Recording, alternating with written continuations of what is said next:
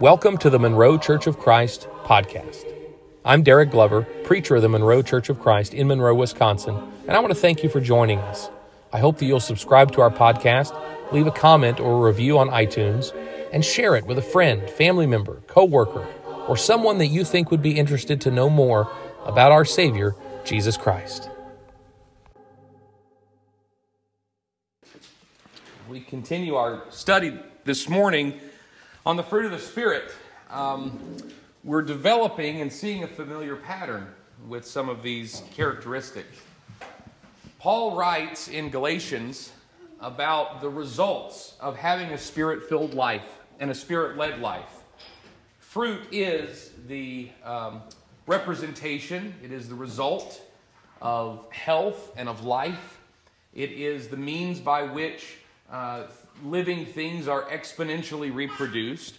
And we've been examining these characteristics not simply as attitudes or character traits or good works, but as a whole, as how we exude the love of God, how we exude evidence of the Spirit, evidence that we are in fact children of God, led by His hand. And through those characteristics, we not only demonstrate who we are and identify ourselves, but we share with others and plant the seeds of that fruit in others as well. And today we come to the trait of goodness. And I think you're seeing the pattern in some of these words that they have lost their meaning in our common diction. They have lost their place in the way that we use the words. Because we end up, for the first part of this study, in an exercise of definition. We have to properly define the word, lest it be something broad and generic. Kindness was kind of that way, we talked about last week, but patience also the week before. And this week, goodness. If there was ever a broad term to describe something positive, it would be goodness. Because goodness has taken on a meaning of just generally being a pretty okay person. You have goodness in your heart. Well, that means you're not mean to people, or you're not rude, or you try to take care of others. And really, the word is very specifically used in Scripture. And so if we're going to study words in Scripture, we also need to look at how else it's used in Scripture. And goodness has become kind of this generic thing sometimes, and it has lost its meaning, but we need to understand these words properly. We need to understand them to know what they are. And we need to understand them so we can understand why they're important, so that we can understand how the Spirit moves to bring about these traits. And in doing so, we can understand a little bit about God and how we reflect Him. When Paul uses the word goodness, he's using, when he writes in the Greek, a word, agathosune. Agathosune is a very specific word, and it has a connotation, and oftentimes the Greek is that way. I mean, we don't always have the exact word in English that they have in Greek. I don't know if you've ever read lists, but sometimes you'll see these floating around online of words in certain languages that have no English equivalent. And they're kind of funny, whether it be German or Russian or some other kind of foreign language to us. There are words that describe feelings and meanings and things like that. We don't have an English word for it. One language I read one time, I don't remember which it is, that has a word specifically that refers to the tingling sensation when a part of your body has fallen asleep. What do we call that? We don't call it, we call it tingling. We don't know what it is, but some cultures and languages have a word for it. Well, the same thing is true with the Greek, that they often would have words for things that we don't really have an English equivalent for, but we've tried to do our best. Goodness is kind of one of those. It carries a connotation, and we can see the evidence of that in the context. And that connotation is caring benevolence. For us, when we see the word goodness used to describe people of faith, it is often used to describe a caring benevolence that we have for one another.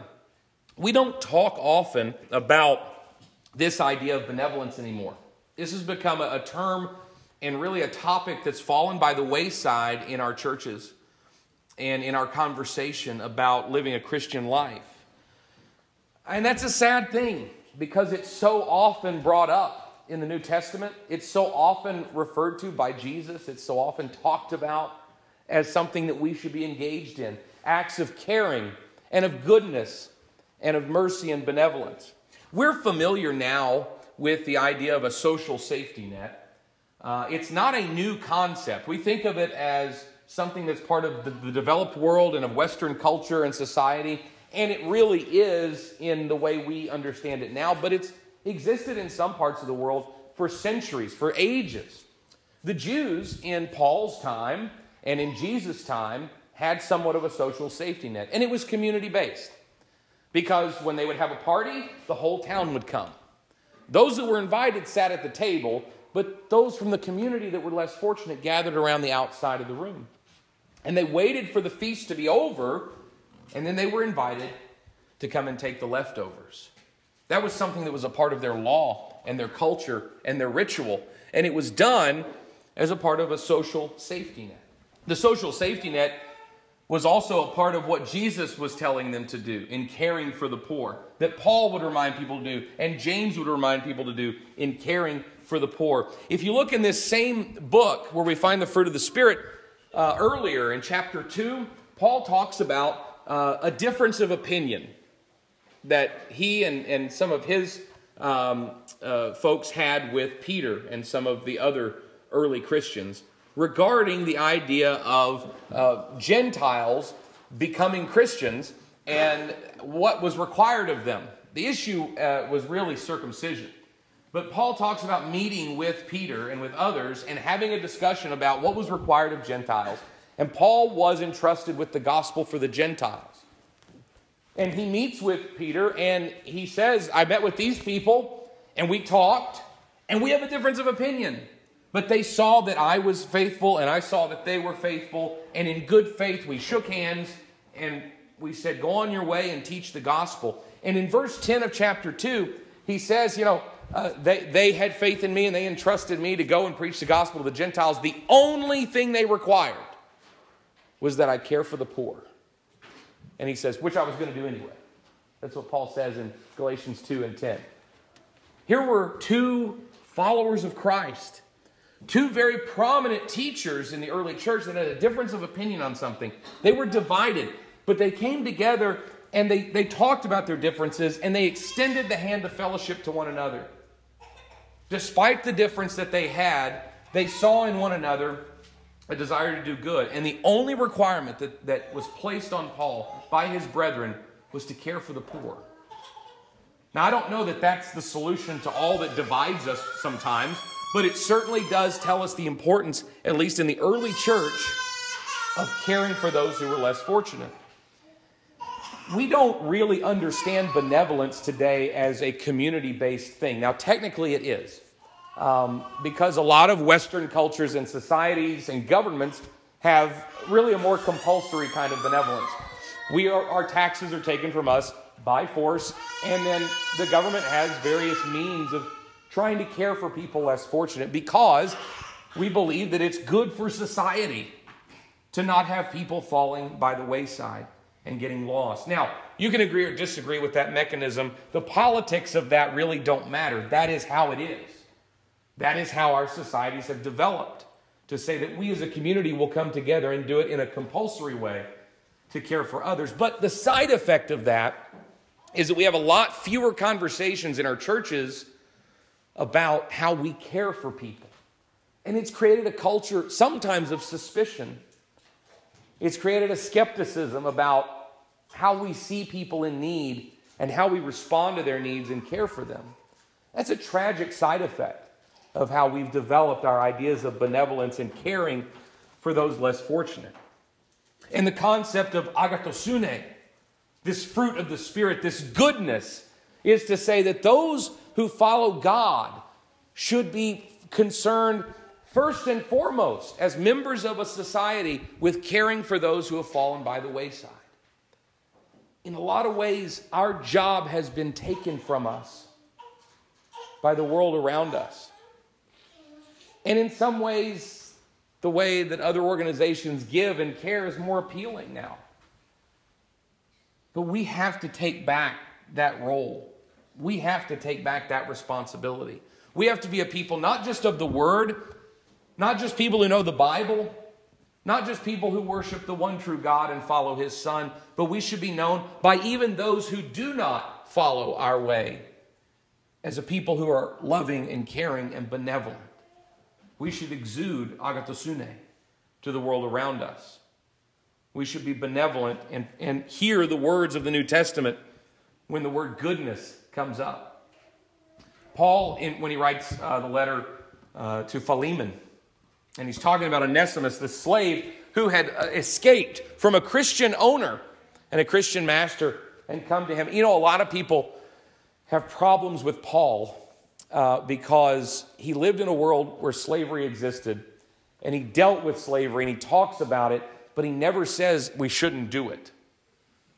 He talks about Christians who are owners of slaves and tells them to be good Christian slave owners. Doesn't tell them to get rid of their slaves. Well, that's a problem for us today because we understand people shouldn't own other people. But Paul lived in a time where he could not foresee a reality where slavery didn't exist. He gets a little bit of a pass on this one because if you read the book of Philemon, it becomes pretty clear. It's not so much the question of morality over slavery versus not having slavery.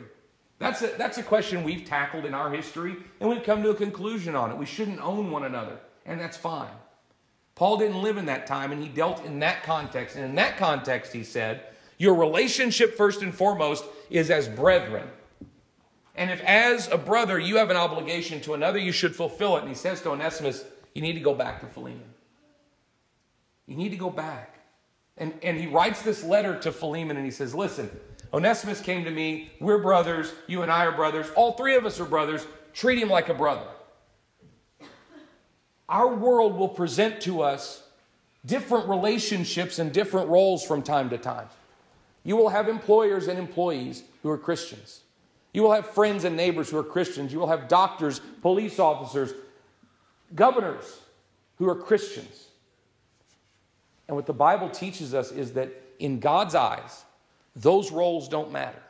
We respect them and we fulfill them, but we do so as Christians. And when he writes to Philemon, he says, hey, I didn't want to do anything without your permission. I didn't want to do anything without your permission because I didn't want and the word he uses there is goodness.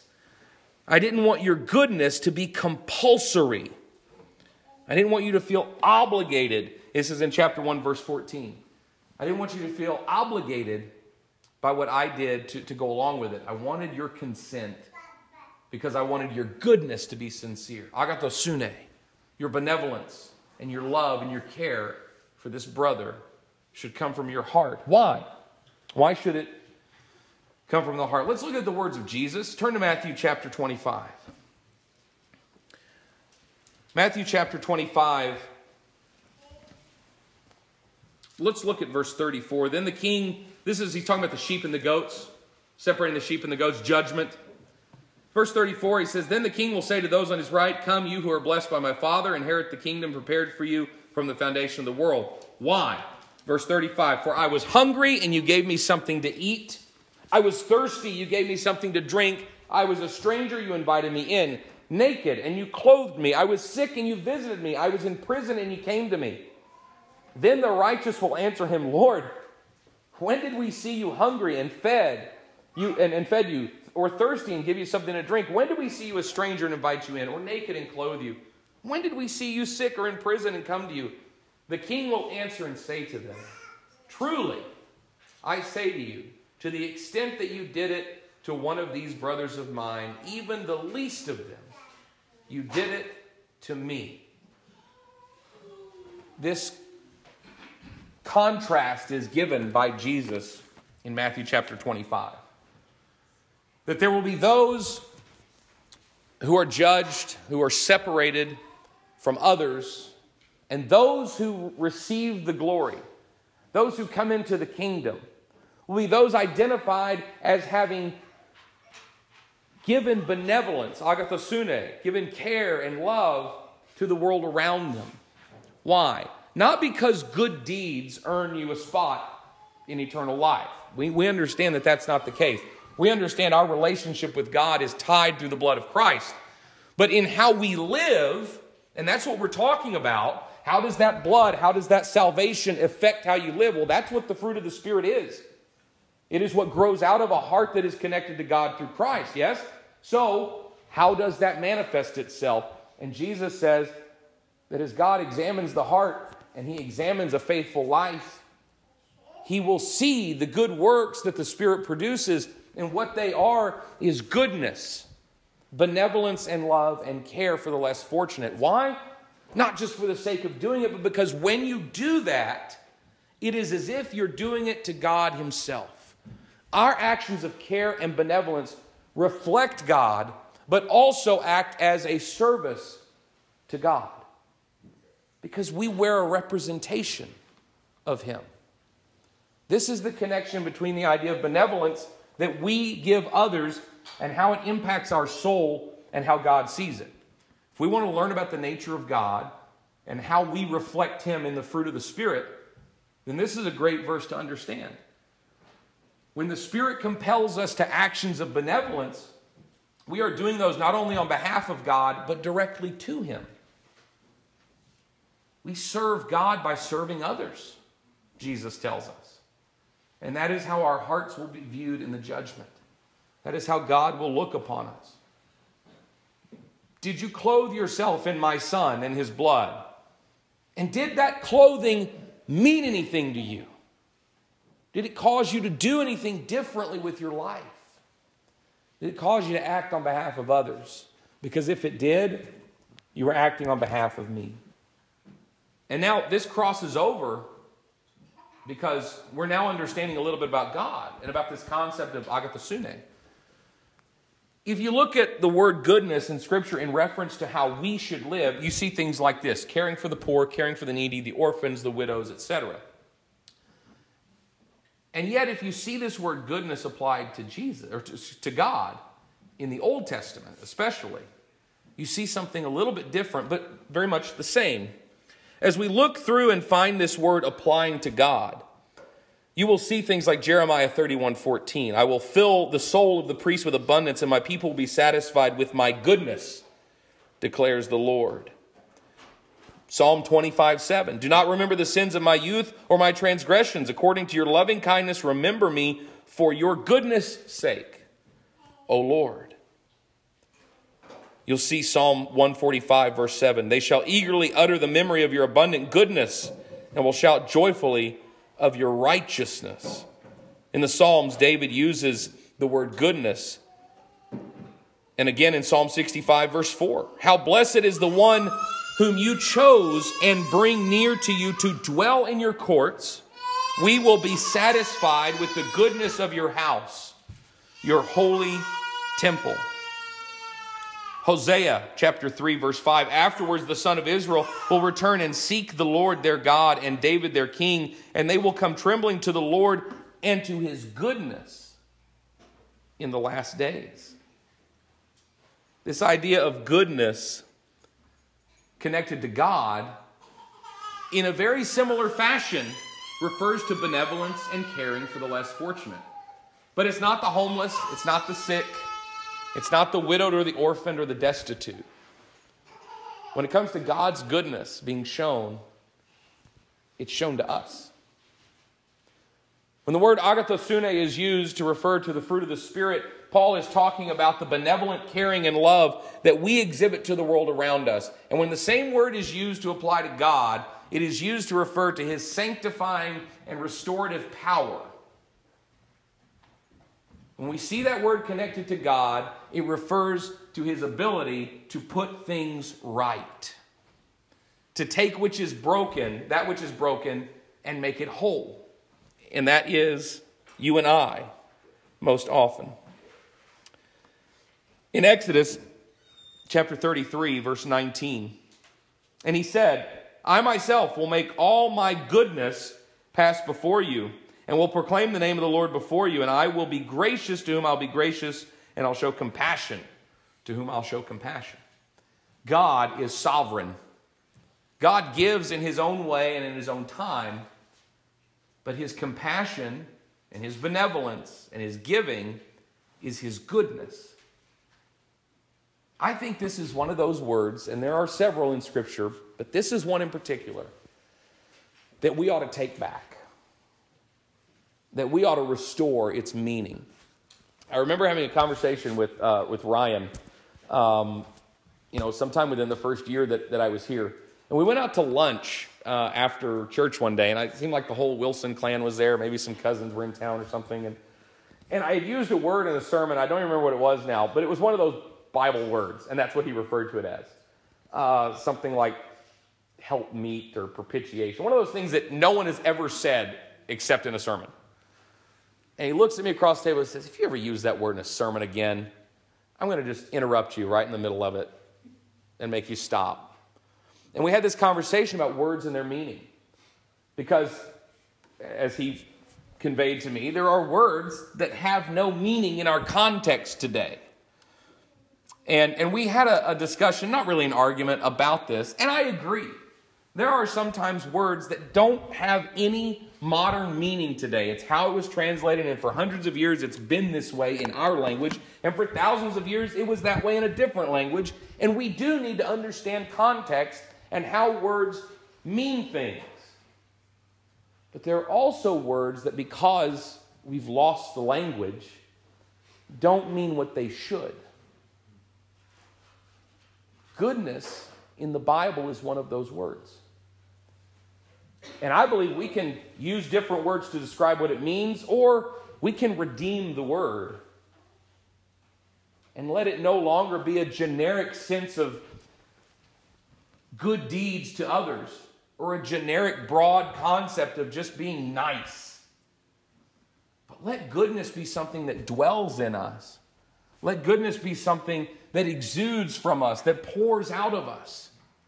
Let goodness be something that we live every day, not simply because we are good, but because we have been made righteous by one who is good. God showed us his goodness through his Son. He cared for and gave to the less fortunate, and that's us. Lost in our sin, buried in our shortcomings, destroyed by our failure and humanity, God reached down through his Son and restored us. His goodness in Scripture is a restorative, redeeming power. And by redeeming us and making us whole, he left with us this guide, this helper. This Greek, in the Greek, it's paraclete, the Holy Spirit, the one that goes on a journey with us, that helps to bear our burden. And through that Spirit, we can have that same goodness, that benevolence. And when we let that live out in our communities and in our families and in our churches, we care for those who are less fortunate. And in caring for those physical needs of others, we help show them the healing power and the meeting of spiritual needs through Christ. I think goodness is one of those fruits of the Spirit that most directly informs us of what the purpose of this passage is. Paul is saying, here's how you know if you or someone around you is filled truly with the Spirit. You'll live this way. And as we've examined each of these and continue to examine them, what we have found is that, yes, there is a way that we are to live, but also it is connected to God. Every one of these characteristics that we will have as Spirit-led people will impact the world around us, but will also impact our relationship to God, because God himself has shown these characteristics. God is love. God brings joy. God brings peace through Christ. God is patient. God's kind. And our Lord has shown goodness through his Son to us. We're going to continue to study these last few characteristics over the next few weeks. But I hope you're starting to get the picture. When we live out the fruit of the Spirit, when we bear that fruit to the world around us, we're not just doing good things. We are reaching out and touching God. We are reaching out and joining in an intimate relationship with God by sharing characteristics of the Father. We get to have a little slice of God in us. We get to have a little bit of the creator and sustainer of our universe in us. And we have the opportunity to share that with the world. And what a tragedy that would be if we failed to do so. That's the encouragement of the Apostle Paul. And that is why goodness is a word that ought not be overlooked. I think the big ones like love and patience and self-control, boy, that's going to be a fun one in a few weeks. Those are big ones because they mean something to us. We connect to those words. Goodness is bleh. Goodness is real vanilla, but it's not. It's deep. It's profound. It is reaching out and holding the hand of God, recognizing the goodness, the agathosune, that he has shown us, and returning that to others in the ways that we can. I hope that each one of you will seek in the coming week and throughout your life to show goodness to the world around you in the ways that you can, whether it be to your family, to your friends, to the people you encounter in your work and in your recreation. And I hope in doing so, you'll do it not just because you're supposed to, not just because it feels like the right thing to do, but because you want to reflect just a small part of the benevolent love that God gave you through Christ on the cross. We should all rejoice and be very glad that God has a goodness, a righteousness, an ability to put things right because we have been broken, we have been lost, and we have been destitute. And his love through Christ has made it whole. If you have a need this morning to be made whole, to be baptized in the name of Jesus Christ, or to be restored in your faith and in your walk with him, we want to pray for you and walk with you. And we would like to do so now and offer this opportunity as we stand and while we sing together. Thank you for joining us for the Monroe Church of Christ podcast. We hope that you have found today's message to be uplifting, inspirational, and encouraging. Most of all, we hope that it helps you along your spiritual journey. If you have any questions or comments or would like to drop us a line, you can do so at monroewicoc@gmail.com. We look forward to hearing from you, and we look forward to you joining us next week.